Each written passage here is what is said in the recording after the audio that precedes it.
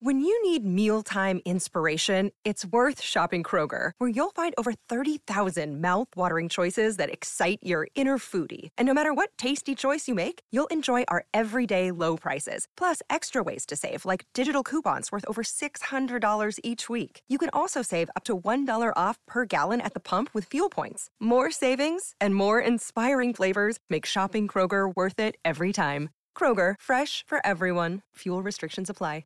Dominic Carter, Red Apple Podcast 77 WABC, another example of cancel culture going too far, of cancel culture going over the cliff. Woke Democrats, including AOC, want to strip the name of former New York City Mayor Ed Koch from the 59th Street Bridge. Do you folks have no shame? This is my podcast. Let's go.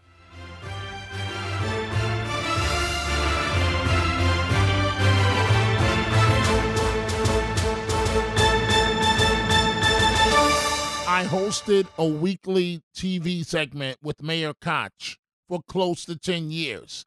He was a good man. I've been to his apartment and out to lunch with him. In all these years, he never once discussed race with me. The effort to take Koch's name off the 59th Street Bridge is being pushed by an LGBT Democratic club in the Village, whose leader despised Koch for his belated response to the AIDS crisis. One of the former romantic partners and the namesake for the Democratic organization, the Democratic Club, died from AIDS under Koch's term as mayor. Well, fast forward to present day. The Democratic Club has sent out a questionnaire to politicians seeking its endorsement. And one of the questions asked, and I am quoting here, in view of the fact that Ed Koch has been documented to have caused the deaths of hundreds of thousands of people with AIDS and was blatantly racist, would you support a city bill to rename the former Queensboro Bridge? The outrageous questionnaire goes on. Do you authorize the use of your name for such a purpose? Signing on to the Cancel Koch effort, along with AOC, includes State Comptroller Tom DiNapoli, City Public Advocate and gubernatorial candidate Jumaane Williams, members of Congress Carolyn Maloney, Grace Ming, and Hakeem Jeffries, Manhattan Borough President Mark Levine, and Bronx Borough President Vanessa Gibson. This is ridiculous. Stop reinventing history.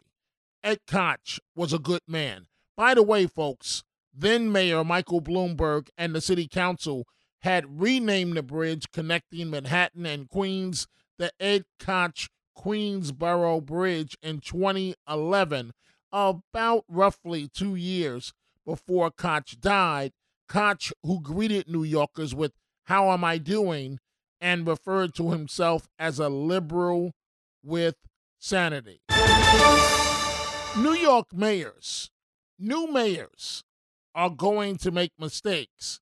And boy, did New York City Mayor Eric Adams step in it. Police unions are not happy with the comment from Adams. Here's the background of the story. We have all seen New York City officers on subway platforms looking down at their cell phones. The allegation, without directly stating it, is that officers are preoccupied with their phones and not fighting crime. Well, Mayor Adams announced he would take, quote, aggressive measures to ensure transit officers refrain from being on cell phones while on duty, asking residents to send him photos of any officers who do so. The president of the New York City Detectives Union, Paul DiGiacomo, counters that cell phones are a lifeline for police officers issued by the city of New York, and explains how police officers are forced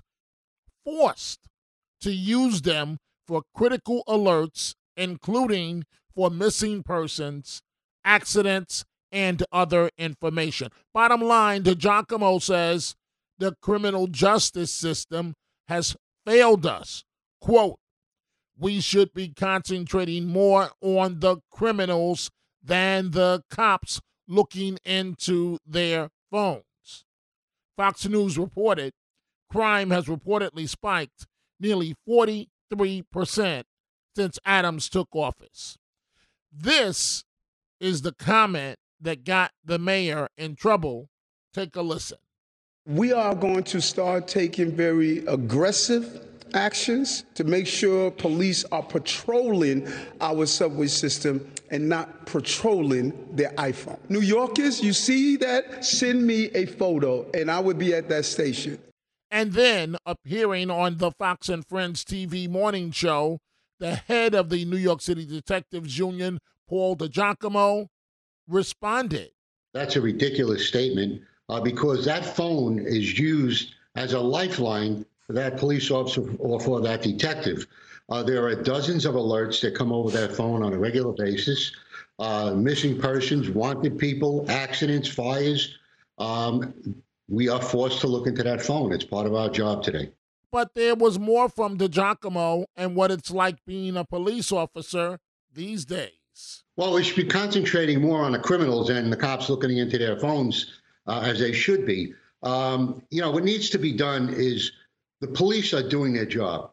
We've made over 2,000 arrests since the mayor has been in office with guns, and we've made over 10,000 arrests in the last 2 years regarding illegal firearms.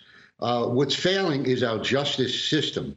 There needs to be a mandatory minimum of time spent in jail if you're caught with an illegal firearm. That will dramatically cut down on the violence in New York City. Yeah, without a doubt. You said that police are doing their jobs, which they are, but they're also being targeted. And FBI Director Christopher Wray was talking about this on 60 Minutes over the weekend. And he said that one of the biggest phenomenons in this country is violence against police, and that police are dying 1 every 5 days. What is it like to be a police officer right now? Well, it's a very, very difficult job. We've seen this before in the late 80s and in the early 90s. And the only way to get control of it is, again, to have consequences. And our justice system must work. And right now it's not working. The head of the New York City Police Detectives Union, Paul DiGiacomo, appearing on the Fox and Friends morning show. As it relates to the PBA and its president, Pat Lynch, here's what he had to say, and I am quoting, New York City police officers did not ask for NYPD-issued smartphones. We were ordered to carry and use them. We are now required to document every minute of our tour on these phones. Every form we are required to fill out and every alert we receive comes through the phone. If there's a problem with cops using the phone on duty, NYPD management should change the policies and go back to pen and paper. That's from Pat Lynch.